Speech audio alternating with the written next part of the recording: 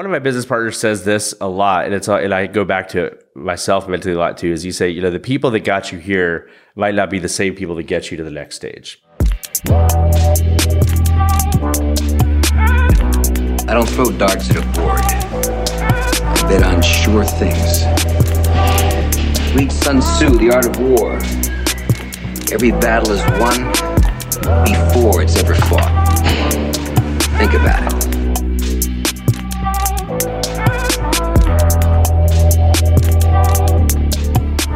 Welcome to another episode of the Profitable Property Management Podcast. Today, I have the infamous Matthew Tringali in the house. Matt, thanks for coming on.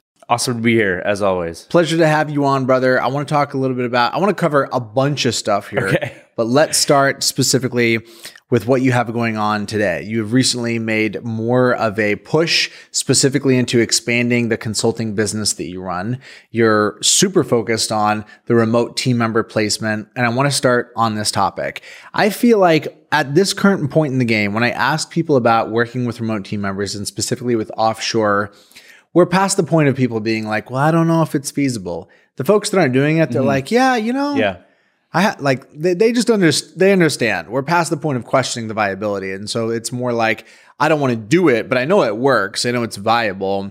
In terms of the frontier of where we go with offshore, where we go with remote, I want to hear about the cutting edge that your client base is working with in terms of how high in the organization can you promote somebody that is in another country and that you may never meet in person? How far can we take this thing, brother? What have you seen? Yeah, I love that question because there's definitely a trend happening. I used to tell people that, that having a remote team member, having a virtual assistant on your team can be your unfair advantage. It's like, hey, look, this is going to set you apart from your competition. But I really no longer say that. Now I'm like, if you're not using virtual assistants, you're going to get left behind because it is ubiquitous. Your competitors are using virtual assistants. And so it's going to be hard to remain competitive with that if you're not also leveraging this tool in your business. But the trend is interesting. I mean, I've been hiring virtual assistants for over 10 years and I've done it all the wrong ways. And, when I first started, I literally hired somebody in India for like $1 per hour. And their doesn't seem like a great idea. No, I mean, their skill level was like very low. There's no way I could have spoken to them. I couldn't understand them if we were speaking to each other, and they did some things. So it was fine. It was a learning experience for me and we did some things. For a long time, there was just this idea of like, okay, you can get virtual assistants and they can basically follow a checklist. Maybe you're okay with them talking to tenants. Maybe you're probably not okay with them talking to owners. And that kind of persisted for a long time. But now when we have clients coming to us, they're no longer asking those questions. They're asking the questions you're asking, which is they're saying, no longer like, oh, cool. Well, what can I get for $4 per hour? They're now saying like, hey, I'm not price sensitive. What's the best I could get? What's the Cadillac of remote team members? I want to actually highly leverage this situation. And so, and we've been doing it that way for probably at least 5 years. I mean, I had one of our remote team members that she started just doing reception stuff. She worked her way up to being the general manager of our whole property management company and was managing other remote team members, doing all sorts of things. We've since transitioned that particular person to actually manage the consulting business. So she's now managing 4-5 other remote team members on the consulting business. And so I always tell people stop asking the question, what can a remote team member do for me? And just always ask, what can they not do for me? And the only things they can't do in the property management world are get in a car and drive to your properties and the specific things that your state license requires a licensed person to do, which in most states, that there's a lot of latitude for what unlicensed people can do underneath the supervision of a licensee. And the United States does not have, we've not cornered the market on human resource, right? Course, I mean, sure. Right, of course. But, and when you say it out loud, you're like, yeah, of course. But a lot of people are just kind of starting to make that mental shift of like, oh yeah, well, yeah, of course. Like what exactly is out there? And so, we're doing all sorts of cool, creative things, higher and higher up the ladder. On the higher end, what industries, what common backgrounds, what are the common thread that you see for those higher end performers that you're hiring in that capacity? A lot. We are hiring people with specific skill sets and degrees. So if it's bookkeeping, we're hiring people with finance degrees. If they're doing process architecture type work, we're hiring people who are engineers by training or degree, things like that. But a lot of it is more on the soft skill side. I mean, when I'm hiring for positions like that, I place a very high premium on curiosity. People that are lifelong learners, they read on their own, they're curious about things, they research things on their own, because, people with that just ethos can really pick up anything you want to throw at them. Let's talk management oversight. There's a big debate about working direct versus working through an agency. I personally have gone in the direction of hiring people that I want to hire myself, but that recruiting function has brought great value. I've worked with you in the past. There's no right or wrong answer. You got good people on both sides of this. How do you think about the pros and the cons and the case to be made on both sides of this kind of axiom? Yeah. So, I mean, there's tons of great staffing agency options that service the property management industry, and they bring a good value in what they do. And they, highly leverage the Philippines and Mexico, and they help take care of payroll and HR issues that come up over time. And, they set up shop in those particular countries to provide certain benefits to those remote team members in those countries. There's an easy button there. There's an easy button there for sure. And, it makes a lot of sense for a lot of people, and obviously that's been very common.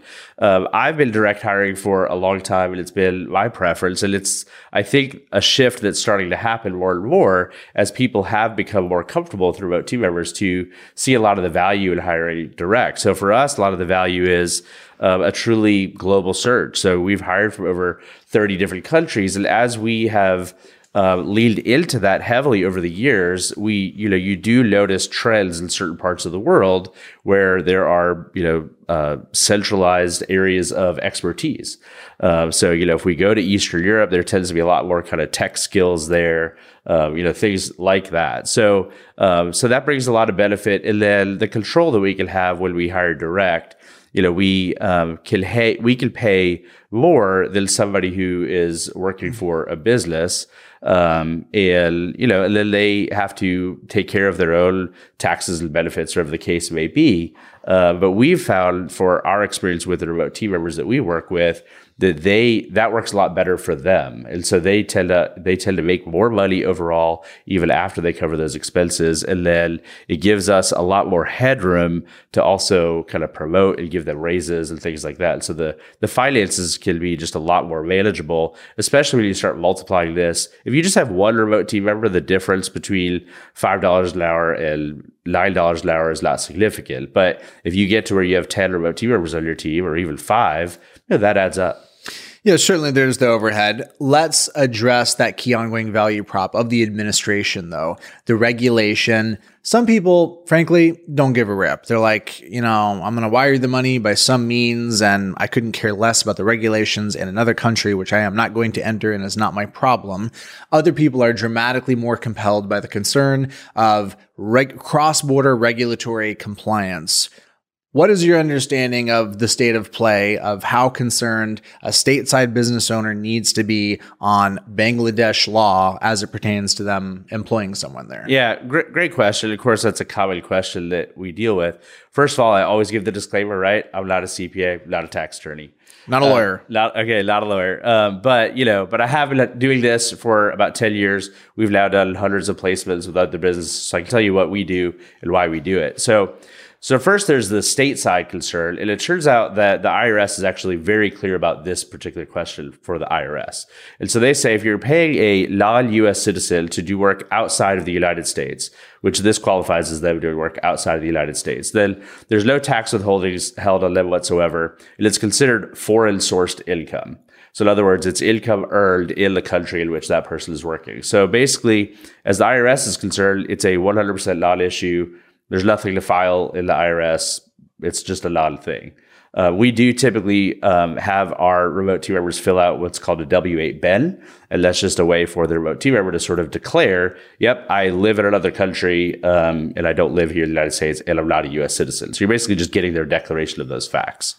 Then there's this question of tax treaties that exist between the United States and other countries.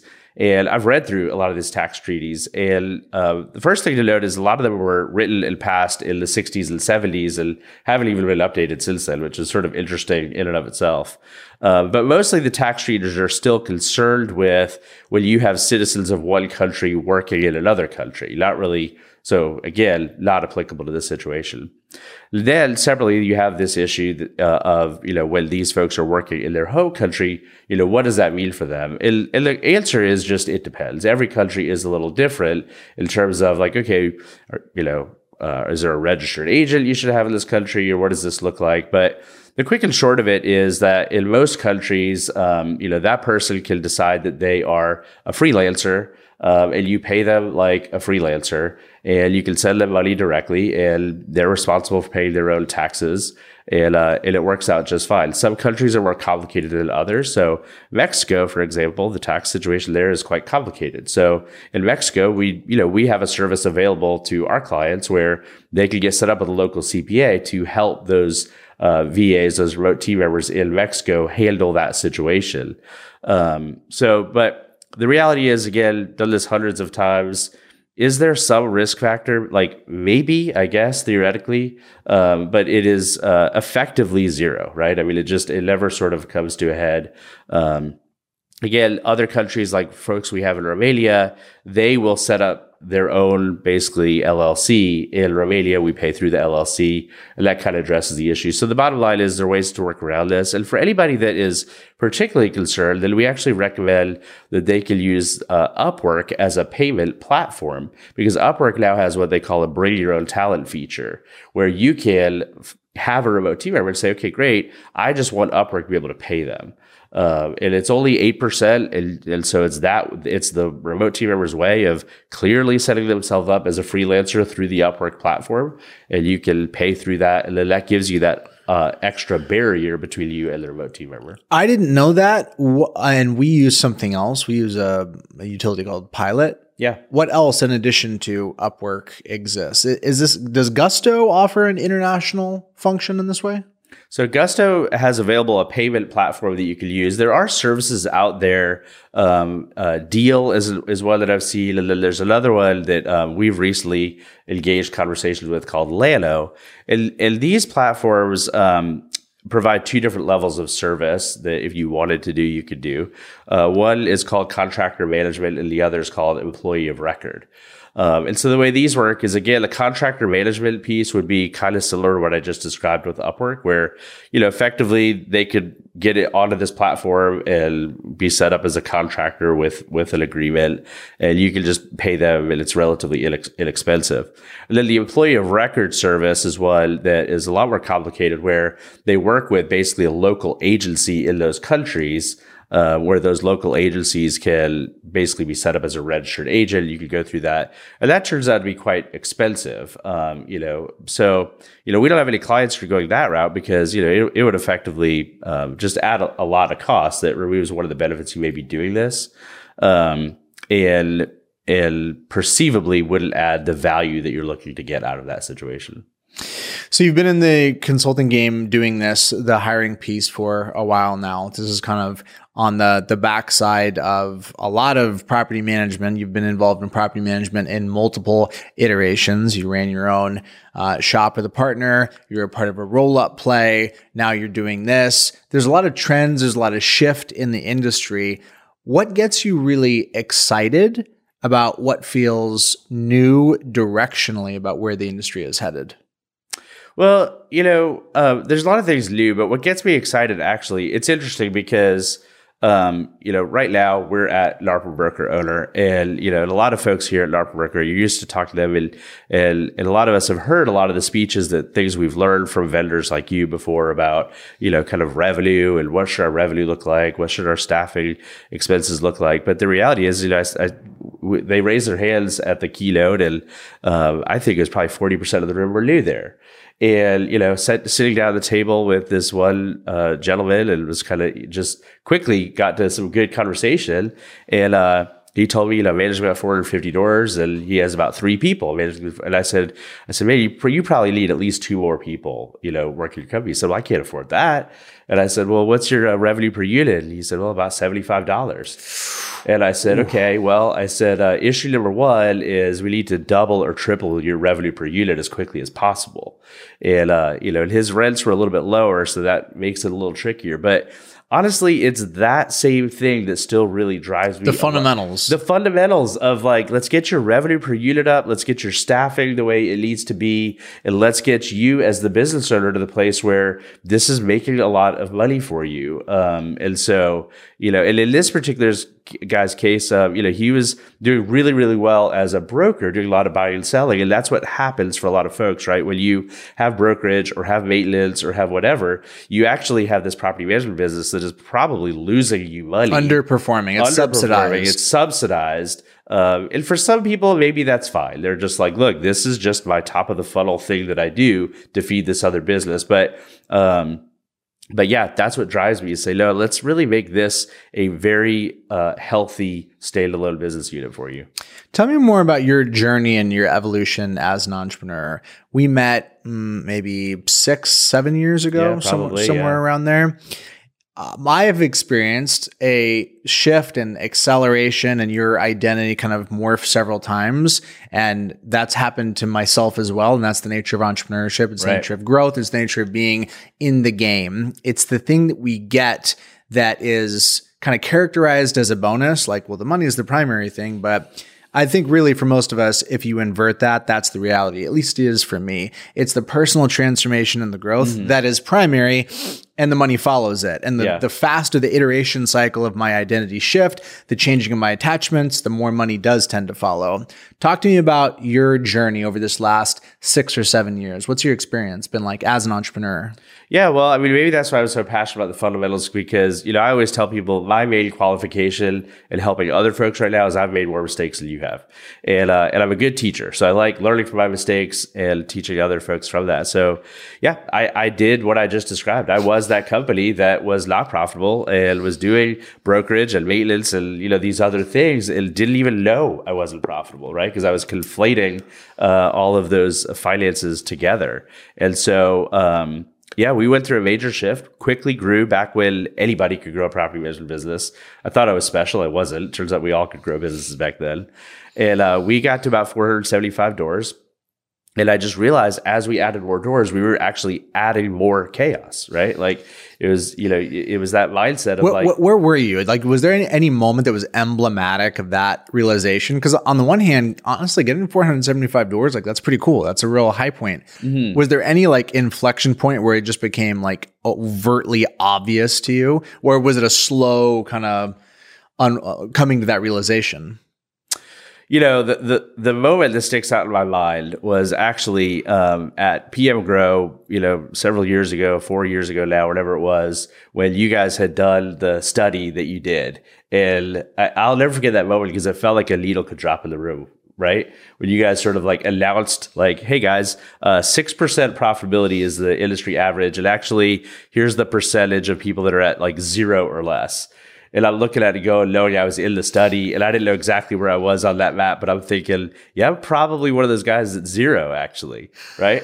And so that was probably like my wake-up call, realizing like, yeah, this just isn't what I want. This is not working for me. And again, we were making money, right? We were doing maintenance and brokerage, but I just realized this is not financially healthy. I really want each one of these businesses need to stand on its own 2 feet, So, but yeah, we were just adding more staff, adding more doors, and just adding more chaos. I was very stressed out. I always joke, right? Like the entrepreneur is the only person that will work 80 hours a week so they can work no hours a week. But as I grew the business, I was actually working more and more hours a week, and it wasn't good for my family. Had the laptop. My wife got to the point where she just hated my laptop, right?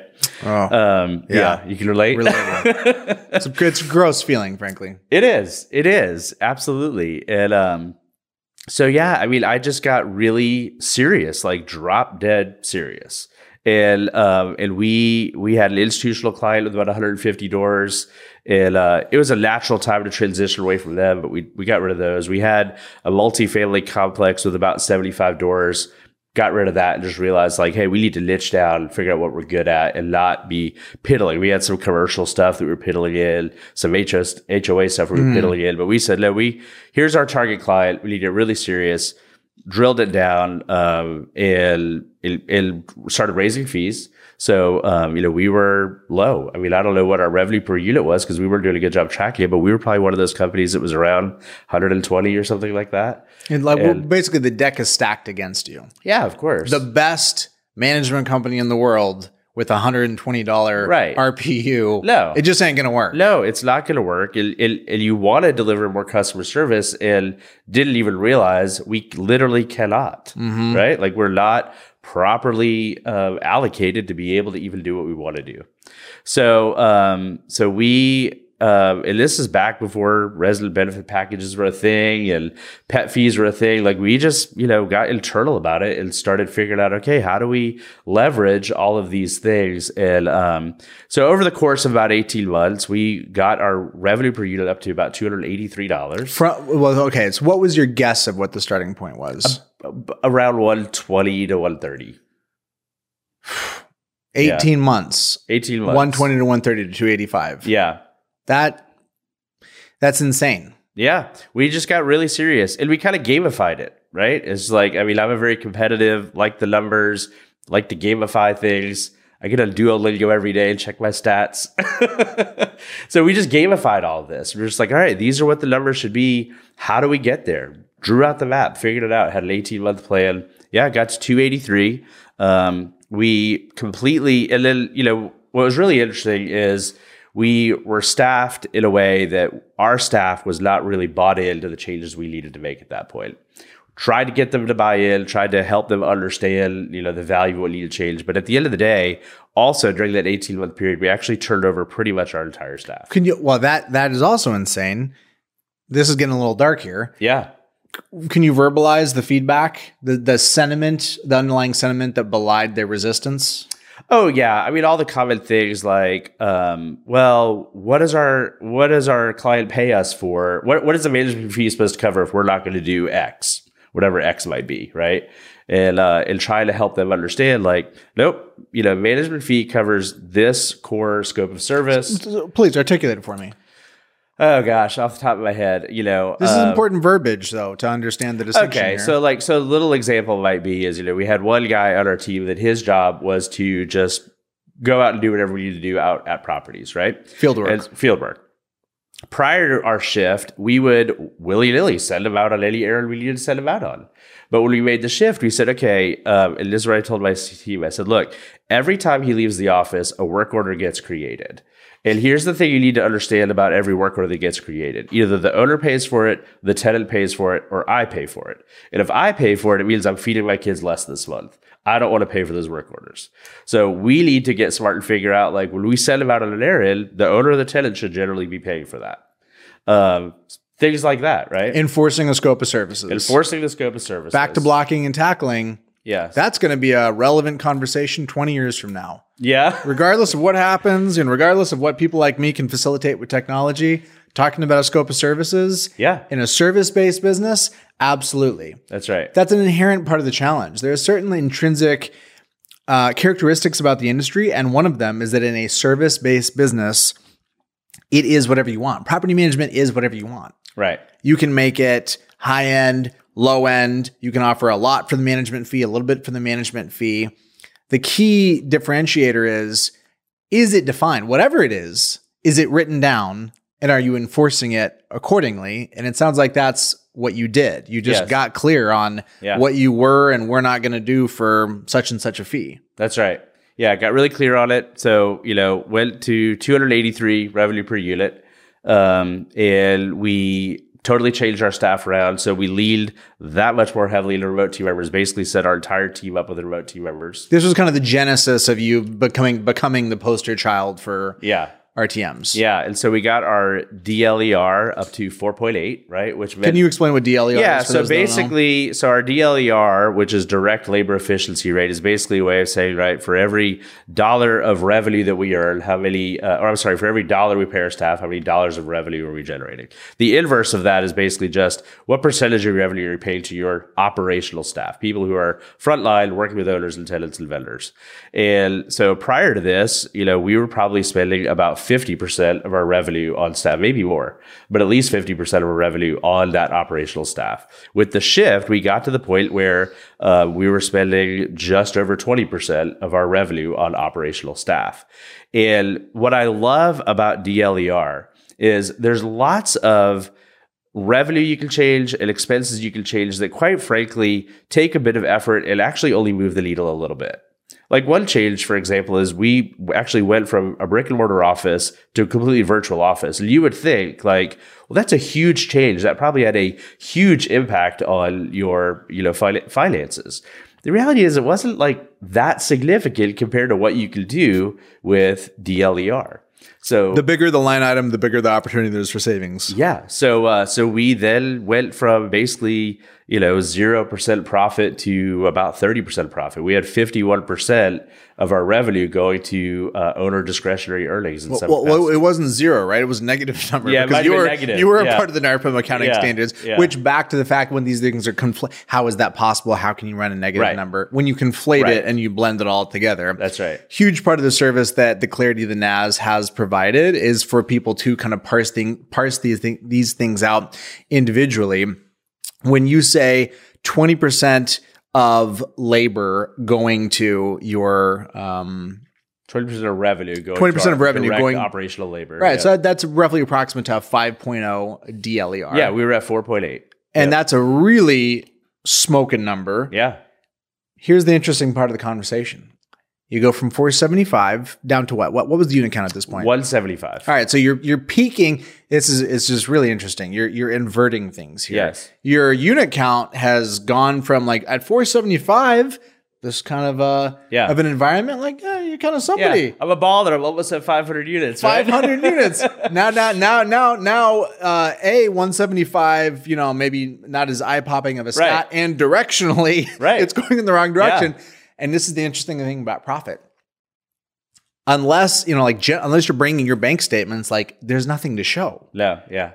You could bring your P&L, but generally speaking, the things people are talking, you tell me, how common is it for you to be talking to a peer and for them to reference their net operating income as a percentage? Yeah, no, not at all common. Yep. And what's the next best proxy? I mean, do you find folks that are conversant enough to talk about DLER? Is that the number? When I am talking to property management company, there are some numbers I like to get straight to. One is revenue per unit. And a lot of people, and that you can reason that you can verbally help somebody back into that if they don't know what it is offhand. So when they don't know, then I just start with the quick and dirty. How many units do you have?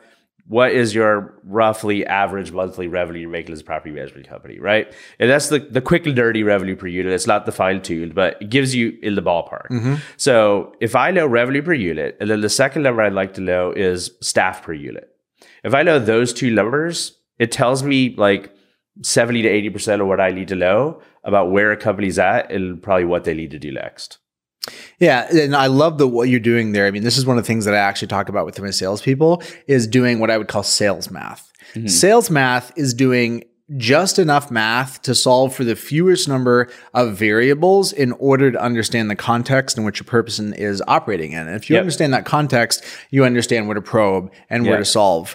The disappointing reality is that you can still be at break even at a $300 RPU. It's a lot harder than being break even at a $170 RPU. Right. So there's like an order, there's a sequencing. Generally, the philosophy and the approach that we take is to start with revenue, to then look at the labor and cost structure, to then graduate to looking at churn, and then lastly, to looking at growth. Yes. Early on, some of the conversations that you and I had were around sales marketing. It's a passion of mine. It's my bent. It's my orientation. I'm probably irrationally biased towards it just because it's the skills that I have available, most accessible in my toolbox. How do you think about growth now, having gone through this journey, hearkening back to what we just talked about, 475 to 175? So it's like your status is like decreasing, even though your profits and your lifestyle is increasing. How do you relate to the growth conversation now, the emphasis, the operationalizing of that function? What are your thoughts and reflections on sales and marketing now? Yeah, I mean, I think through it very similar to what you just said. I mean, I think through it as sort of like a 4-step process for a company to go through. The first is just systems, organization, processes. I'll be talking about that, later today here at the conference. So start with that, just sort of structurally organize, make sure you know how to manage your team. And then the second is teams, right? So make sure your team is set up in a way. Are you leveraging your remote team members? Do you have the right people in the right seats? And then from there, really focus on that profit. So, okay, great. Got the right systems, got the right people. And then, and similarly with you, like when it comes to profit, I always start with top line revenue, right? Because it's just like, look, you can only squeeze so much juice out of a small apple, right? It's like, okay, let's get this juicy apple, and then you can start backing the profit out. The last piece I focus on is growth. And really, if you do those first 3 things, the only thing you really need in growth is to make sure you're replacing your churn. And, as all of us, I think it's Tony Robbins has said, right, if you're not growing, you're dying kind of thing. And property management feels quite literal. Yeah, right. I mean, the last 2 years, a lot of companies and industries are struggling with churn, with all the sell-off that's happening, all the institutional money that's coming in, so on and so forth. So you do want to make sure you are replacing your churn, remain a healthy company. But from there, there's a great opportunity to set up a lifestyle business without having to worry about like, I need to be adding 10, 20, 30, 40, 50 doors a month, kind of thing. It's like, that's great if that's your aspiration, but it doesn't have to be.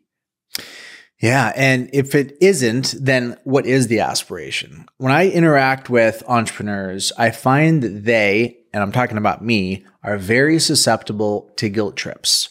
The ideas of what I should be doing as a business owner.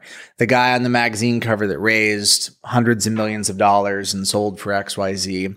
And one of the guilt trips that I find is most accessible is that really you should just be just one level up from where you're at. You're here and it's just obvious that you should step up and that the step up is specifically in size.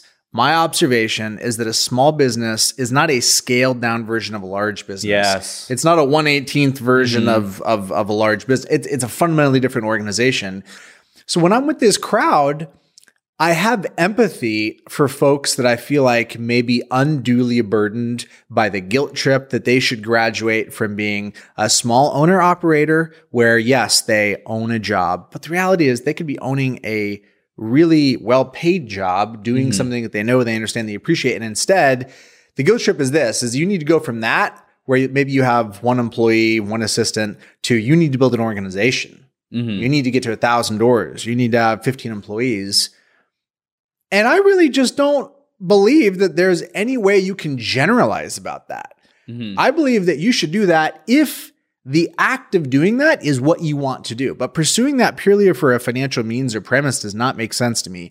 How do you relate to the messaging of what smaller operators are hearing and how they should evaluate thinking about whether or not to actually grow and morph the organization into a fundamentally different proposition? Yeah, you talked about in the beginning here about how we're all evolving in our entrepreneurial journey, and this has been something I've been thinking a lot about more lately. Is a lot of the teaching, the books, the podcasts, the resources that we all get are, to your point, geared at larger businesses, and by larger, I even mean, frankly, most or a lot of small businesses that we look to are much larger. A $10 million business is still a small business, right? And so, and a lot of those things, to your point, it's not just a 1-for-1 scaled down version of a $1 million business. There are things that are just fundamentally different. And so I think there's a lot of room for teaching and learning on sort of that micro small where we are. And then we're all very cognizantly aware of all of the consolidation that's happening, and our industry, frankly, is ripe for consolidation. And so I've been saying for multiple years now, when I talk to folks, of like, if the consolidation is good for you, pursue that. The alternative, I think, is to really niche down. right? Like really get very smart and intentional about who your specific target client is, to the point that your target client is dumb if they don't pick you in your business, right? You become the obvious choice. You become the obvious choice, right? And so there's so many ways to do that, whether it's roping off around a certain neighborhood or a certain type of service that you want to do. I mean, there's just so many ways you could go about niching down. But I think that is a great way to go. And I mean, I got to the point with my business, as we were just describing, where I was working about 5 hours a week. I had a lifestyle business that was at that point now kicking off the cash that, it was good. I enjoyed it. And I got bored. Right. So, which is, classic for most, people in that entrepreneurial journey is like, great. Now what's the next thing? I'm curious. What did you think was going to happen? Like, did you wonder if you were going to get bored? Were you thinking it was going to be a gravy train, more time at the beach? Was it different than you thought, having that luxury that so many would crave and desire? Yeah, I suppose so. I laugh because I'm thinking again of my wife, where, it's always like, oh yeah, it's this one project and then the gravy train will be here. And she's like, you've been saying that for the last 20 years. Like, there's always some other thing you don't even quite see yet that's going to come. And so, yeah, I guess I do fool myself into thinking that, but that's just part of the journey. Is I don't know always what the next step is going to be. I always joke around that I make plans in life just so I know what I won't be doing. So. Make plans in life so you know what you won't be doing. Right. Because I mean, how often do you plan out this, futuristic roadmap and then, you find some other opportunity that you pursue. So, that reminds me, are you a Seinfeld viewer at all? Yes, I've watched a lot of Seinfeld. So there's an episode where George does the exact opposite of what he's inclined to do on dates with women, because he comes to the conclusion that George fundamentally has no idea. So doing the exact opposite is the best thing to do. Maybe that's an analog here. Yeah, maybe. Creating plans so you know what you won't be doing. Yeah. That's interesting. I do think that working through your own delusions is the calling of the entrepreneur, to get closer to reality, closer to the bare metal. And that to me is one of the most perplexing and satisfying aspects of entrepreneurship, because it means that it's not some crazy skill that I couldn't get or something that I'm not qualified to do. It's just a level of honesty with myself about what's happening, what I want, what my actions are producing in the world. What were some other moments of awakening or honesty in your career where you just had a realization that shifted and changed how you looked at the business? Yeah, I suppose once I sort of like achieved what I thought could be possible and realized that, that's something that I could help other people with, and so that was really exciting for me, right? To get to some of these numbers that we've been talking about, 4.8 DLER, 283 revenue per unit, 51% owner discretionary earnings, and to realize, there's a way to do this. This wasn't some insurmountable thing that is pie in the sky, right? Like this is real. And so then being able to transfer that and help others in the industry with some of that same journey has been very exciting and fulfilling for me. I know that firsthand, that feeling of helping people see things that they couldn't see before. I know that feeling of believing in people when they didn't believe in themselves. Yeah. I know that feeling of giving people permission to think differently about what's happening. It's been done for me and I've done it for other people. And it's intensely gratifying because it really costs nothing. Right. You can do consulting, you can be involved in a hands-on relationship, but the nub of it, it's a conversation. It's recognition and hey, like I've been where you're at. I can tell you it can be different. Would you like to hear about that? Yeah, because so much of it is, and this is kind of a buzzword, I think, but so much of it is limited belief, right? I mean, we convince ourselves of like, oh, but not in my market, or oh, but no, you don't understand this, or oh, but that. And trying to help people break through, like, just allow yourself for a moment to believe and then see, how the transformative that can be. Now, you've had a number of partnerships in your time.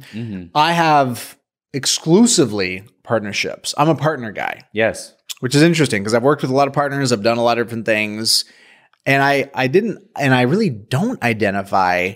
And yet, if I'm back to the awareness and delusion part, if I identify and look at my behavior, I really enjoy working in partnership models. And those partnerships have different dynamics. Each of them is different. I've been paired up with integrators, visionaries, all over the gamut. I can't say I've had any horrible situations, but definitely a very differing scope of personalities that I've been matched up with. There's been a lot of joy for me in those partnerships. There's been a lot of self-discovery. There's been a lot of awareness as I've partnered with different people that have dogmatic, rigid views that are all different about the same set of circumstances, which is a trip. When you talk to 5 people and they're all looking at the same thing and they all say 5 different things, it's like, what does that mean? Someone's wrong. Yeah. Maybe it's maybe it's you, maybe it's me, but there's more awareness. What do you have to say about your experience and your tenure with partnerships? What are your reflections? What would be your advice or feedback for other people that are thinking about or contemplating either getting in or out of a partnership?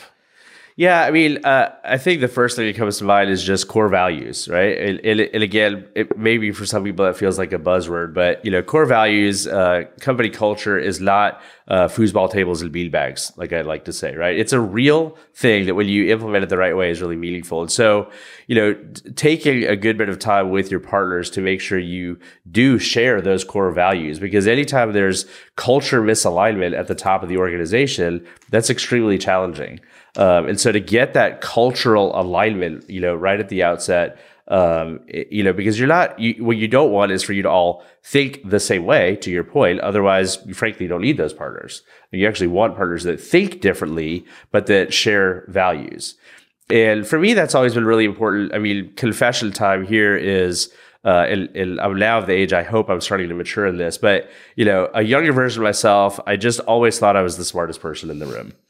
And it's very humbling, to your point, to surround yourself with people that you're intentionally going, I want to surround myself with people that are either smarter than me, or I at least know are smarter than me in different ways that I'm not smart about. Because the reality is there's smart means a lot of different things.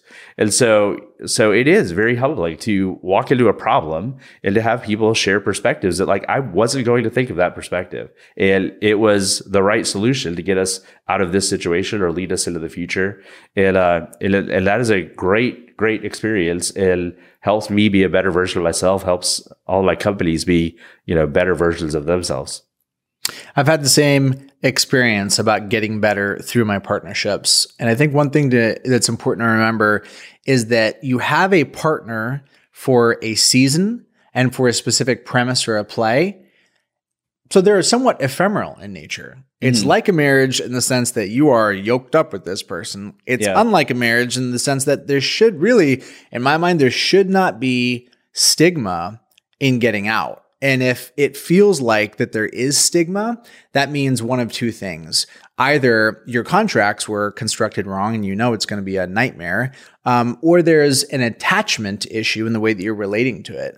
And I dealt with that early on, where my identity was so attached to the business that the thought of moving on from a partnership felt like a betrayal. Like you're betraying, by you moving on, you're betraying me, as opposed to, hey, this is what I'm doing. This is what you're doing. They're lined up. Dope. Why don't we work together? And if it changes, that's okay too. Yeah. What are your reflections on the attachment that you've had to the business, to the people? How would what feedback would you have for somebody to relate in that way? Yeah. One of my business partners says this a lot, and I go back to it myself mentally a lot too, is you say, the people that got you here might not be the same people that get you to the next stage. And that's been really helpful for me to think through. And that's true about a staffing perspective, but can be true about any relationship. And again, I'm going to go back to core values and vision alignment. And so if you have a very healthy perspective on the value of core values and of vision alignment, then it can be a very open conversation with a partner to say, you know what, this is not a personal situation, but we have now different visions of what the future holds. And there's no point in us trying to work together and constantly be pulling each other. Like that's going to hold all of us back. You back, me back, the company back, our staff back. And so if you can just have some honest perspective to say, look, we either have to have the same vision, either one of our visions or something completely different, or it's okay. Like we'll go in our different ways and take our different visions in different ways. Easier said than done. It is. It takes maturity and just, really what it takes is the ability to step outside of yourself and look at your situation objectively. So. Right. That's what I would say. I believe it takes belief. Yeah. Belief that we're best served by alignment. Yes. I'm not better served by clinging. Like my lower brain, my less evolved self may have the thought that, if this guy leaves, it's going to hurt me. So I'm going to keep him here. I'm going to hold him here. Matt, you said we were going to do this thing, right. Guilting you, whatever. Right. As opposed to the more enlightened thought of like, no, that's not going to work. Right. I fundamentally cannot do that. Right. He's going to be unhappy. He's going to resent me. I'm going to resent myself. Right. If you believe in this alignment philosophy, which I talk about with my team members, and I think like brass tacks, what's the practical action item for me? It's conversationally getting ahead of this before it feels heavy. Like when things are good, saying, hey, by the way, remember alignment. Is this working for you? It's working for me. But if it's not, that's okay. Right. Like genuinely. Right. You're a smart person. You could get a good job somewhere else. And in light of that, if I fire you, you're going to be fine. If you quit, you're going to be fine. So knowing that you're going to be fine somewhere else, why should we settle for anything lower than or less than you being in a role that you find fulfilling and rewarding on whatever levels are most important to you? Yeah, that's great. And again, it goes back to, and we're going to harp on again, core values and vision. But, so many companies, right? Like they don't like core values because they think what it means is it's some corporate gobbledygook that you put on a plaque and stick on the wall. Like, oh, cool, we're honest and whatever, right? And like, again, that's not the right way to do it. So if you're properly implementing core values in your business, it's just a regular weekly, if not daily, conversation you're having all throughout your company, sharing stories with each other. And so then it becomes only natural to have that kind of a conversation. And, one of the things I talk a lot about is what I call a culture skill quadrant. And as I look at, and I particularly do this with staff members, but it works with partners too. And the dangerous quadrant is actually when you have somebody that's very high skilled, but low culture fit. Because that leads to toxicity and it leads to a situation you are unlikely to let go of because you think, oh, but that person is so skilled. I don't know what we would do around here without them. But what if I just tolerate it? And people do, but again, that culture misalignment will create toxicity around the team, and the rest of the team will become bitter, and it'll affect job performance in other ways. And so we hang on to those. And so I think it's almost like in describing it in this mildly hyperbolic language, we probably do a disservice. If something gets toxic enough, anybody will eventually reach their breaking point and do something about it. Mm-hmm. The most interesting, actionable question is, what is the minimum amount of dysfunction and toxicity? What is the lowest possible threshold that if, when crossed, you should take action? Mm-hmm. I think that's the best way to frame it. Yeah. Because clearly, if it's completely dysfunctional, I'm going to do something about it. It's like how little dysfunction should exist before you tell somebody, you really, now's the time. Yeah, which is why, again, and some of us are better at this than others, right? And, there's what's the good book, Fierce Conversations. And so some people, that's hard for them. And I get that. They don't want to have those kind of like direct conversations. But if you make it a natural part where you're doing one-on-ones throughout your company on a weekly or every other week basis, and then you have the small conversations, right? Like, hey, you made this decision last week and I see why you made that decision, but it doesn't really fit with the core values that we have here in our company. Like this is probably, if we had decided to do this thing this way, that would have been a better reflection of who we are as a company. Well, let's talk about why it's hard, because I think you're absolutely right. Why is it hard? What I make up is it's hard because it feels like I'm doing something to you. Sure. Something is going to, I'm taking a coercive action toward you or against you, right? Which is the opposite of the idea of alignment. Right. If we're really in pursuit of alignment, then that's inquiry. Right. Hey, I'm checking in. I'm wondering if maybe, remember the alignment thing? I'm wondering if maybe we're misaligned. Let's find out. No bad either way, right? Right. Because this is what happened, and I said this, but you did that. Are we misaligned? Like, Right. it's good either way. Right. That's not me doing something to you. That's just like, hey, we agreed to the alignment thing. I believe in this. I'm hoping you still believe in it. Let's just check in. There's some lightness to that. And I'm a firm believer, and this is now taking more of a personal relationship bent, but I'm a firm believer that having those kind of conversations is actually a reflection of the meaningfulness of the relationship, right? Because like, if I didn't care about our relationship, why would I bother having that hard conversation with you? Like, we'll just keep it superficial and that's Be totally fine. avoidant. Yeah, like give you no feedback. Who cares? Ghost you. I don't care what you think anyway. Why would I bother having a hard conversation with you? But if I truly care about our relationship, and then I will engage in the hard conversations. I want to pivot this end section to talk a little bit about technology, a little bit about some of the changes that you've made, systems, processes, policy, technology. These are a bunch of things that all get kind of blended up and perceived as being somewhat similar, but they are distinct entities. And if we think about a hierarchical structure, to me, what's at the top, maybe one step down from the top. Let's say vision, values is at the top, but policy is right below that. Policy is the expression of your vision and your values, and processes and systems cannot make up for bad policy. Yes, that's ever. true. Yeah. All they can do is codify. Yeah. So when you think about what the conversation an owner needs to go through to get leverage from technology, because technology is at the bottom. Yeah. And I'm a technology vendor, and I'm perfectly comfortable saying that. Yeah. But knowing that it's at the bottom, how do you think about the constituent steps, the conversation, the pre-work that needs to be done to get value? Because the easiest thing to do is to swipe a credit card and to sign up for a technology package. Yeah. Well, I told you at the beginning of our talk that I've made all the mistakes, and that's why I'm here. And I've made this mistake, and where we conflated policy and process.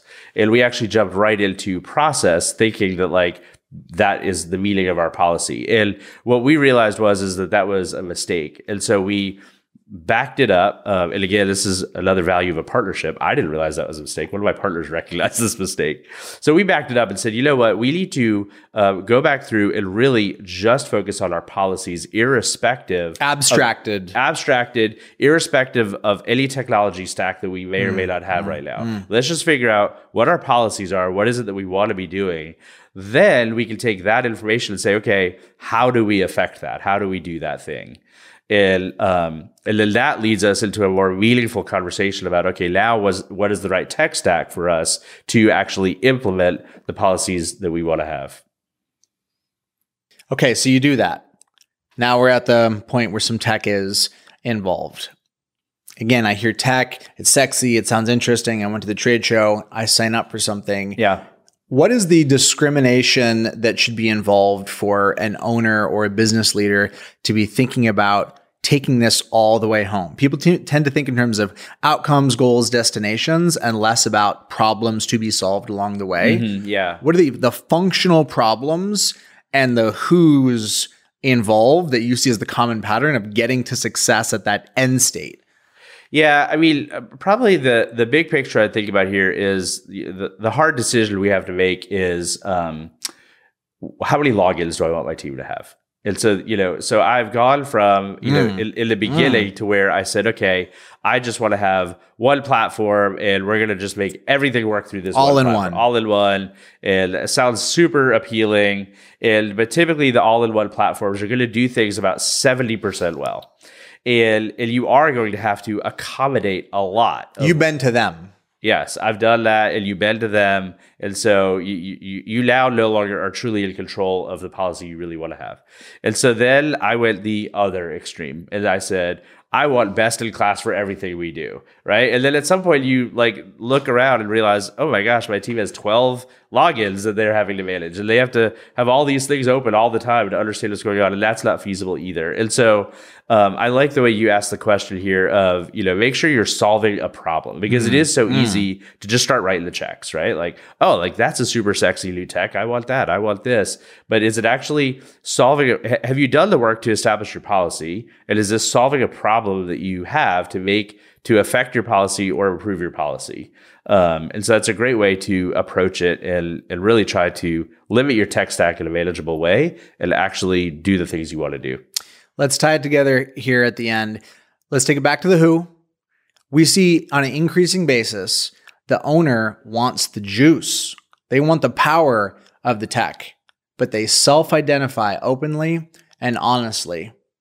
You know, on a good day, I could get motivated and start tinkering. Yeah. But on day 50, I am not going to land that plane. If it is up to me, it's not going to happen. Yeah. Where does working with an RTM fit in? I know I've seen it. What have you seen in terms of hiring RTMs to figure this tech stuff out? Because, I mean, shoot, if that's a possibility, that opens up a ton of doors for people. Yeah, it's a great question. And I'm sure you, as a technology vendor, see it all the time, right? People that sign up, they think it's an easy button, right? And they don't, frankly, ever use the tech, or maybe they only leverage 10, 20% of it. And it's a real problem. And it's probably pretty classic of the typical entrepreneur who tends to be more of that visionary, squirrel-minded, like, sounds like a good idea today, and then they've moved on to some other idea. It was the right decision to sign up, yes. But to get the full value is a different game. To get the full value is a different game because all you're buying is the tool, right? And now you have to figure out how to put the pieces together and make it yours. And so absolutely, that's been really important to me. I have a couple of key remote team members on my team that they just make me better. They make our company better. And so they are that detail-oriented person that actually they get excitement from that. It is their unique ability. It is their superpower. And I can do the work, but it's not fun for me, right? Mm-hmm. And so that's another quadrant that we look at for folks as well, is like, okay, where skill meets passion. And so for a lot of people, they maybe have the skill, but not the passion. And so, and that could kind of be me with technology. I can do it, but I'll get burnt out of it, which means I'll just stop doing it at some point. And so having to identify the who. And so anytime you're looking at, kind of look at that skill, passion quadrant and identify those gaps that exist of like, okay, well, this is something we need to do. We don't have the right who on our team right now, where that's their unique ability. That's where skill meets passion for anybody here. That's the job description for what you need to hire for next. And to bring it full circle, absolutely, there are people all over the world that would absolutely love to do that job for your company. We're absolutely seeing that at Lead Simple. We're absolutely seeing RTMs being hired specifically for that function. And it's way more sustainable because there's the build and then there's the maintenance. Right. And if there's one big lie with systems and processes and tech is like, man, if we could just get it done, if we could just get it built. No, not really. Right. That would be true if you were willing to maintain stasis, but you're not. Right. And 99% of the times, you are both the firefighter and the arsonist. You're trying to grow the company. Yes. Yeah. You're breaking it. Right. And so therefore, it's never going to be done. It's constant tweaking and changes as new legislative environments happen, as you grow up or down, staff members change. So that's the long-term play and the case. Because some folks are thinking, well, hey, it's a one-time fee. I'm going to hire this person, but what are they going to do? Right. Yeah, I get that question all the time. People come to me all the time and they're saying, well, can I hire somebody part-time? And, we specialize in full-time. And it's what I recommend because the caliber of person you want is looking for full-time work most commonly. So if you want to hire them part-time, they're going to get another part-time job somewhere else. Now you're in a race to see who's going to keep it on the longest. But yeah, the business owner is thinking, well, I just don't have enough work to keep them busy. And I always say, listen, so one thing I already know about you because you own a business is you have about 10 new ideas every single day and not enough time to implement them. And there are people out there, these, remote team members that they want to implement your ideas. And so, and it's hard for us to imagine, but they will take it to the next level and keep it running. Final question of the day. What is the best book that you read in the last 12 months? Well, I'm not finished with it, but I just picked up and I'm reading Atomic Habits. And James Clear. Yeah, and it's been on my bookshelf for too long, and finally somebody kicked me in the butt and said time to read it. And my biggest early takeaway, which was very interesting for me, was this idea that because I am a big long-term vision goal planning person. And he starts off the book by saying, like, look, that's not bad. It sets you in the right direction to where you want to head, but it's not the thing that gets you there.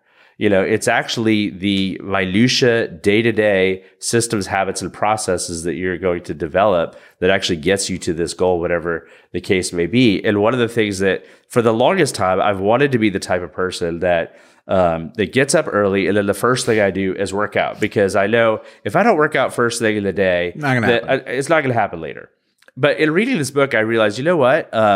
I have these habits that I enjoy doing. So I start off my day with a Wordle, and I'm doing Duolingo, and I actually like to get up early before everybody else. But I can do these things and then put pieces into my morning routine, like getting my workout equipment out, putting on my workout clothes when I first get up, that will then put me in a position to be like, okay, well, now's the time to work out mid-morning after the kids are off to school. And that's been working out great for me. I just started that new morning routine. And so Atomic Habits. Shoot, alignment. It's been on my list too, and I haven't checked it out. All right. I recommend it. Matt, I got to tell you, as a vendor, working with people like you in the industry is a real joy. I think there's nothing more on the vendor side you can ask than to work with clients that are going places and doing interesting things. So thank you for allowing me to be a part of your journey. Awesome. Thank you, Jordan. Thanks for coming on. Hey guys, quick message on the Lead Simple front. We are hiring aggressively into a bunch of different roles right now. Head of customer success, finance and accounting manager, customer implementation pilots, customer success associates, software engineers, all over the place. So my question to you is, do you know somebody?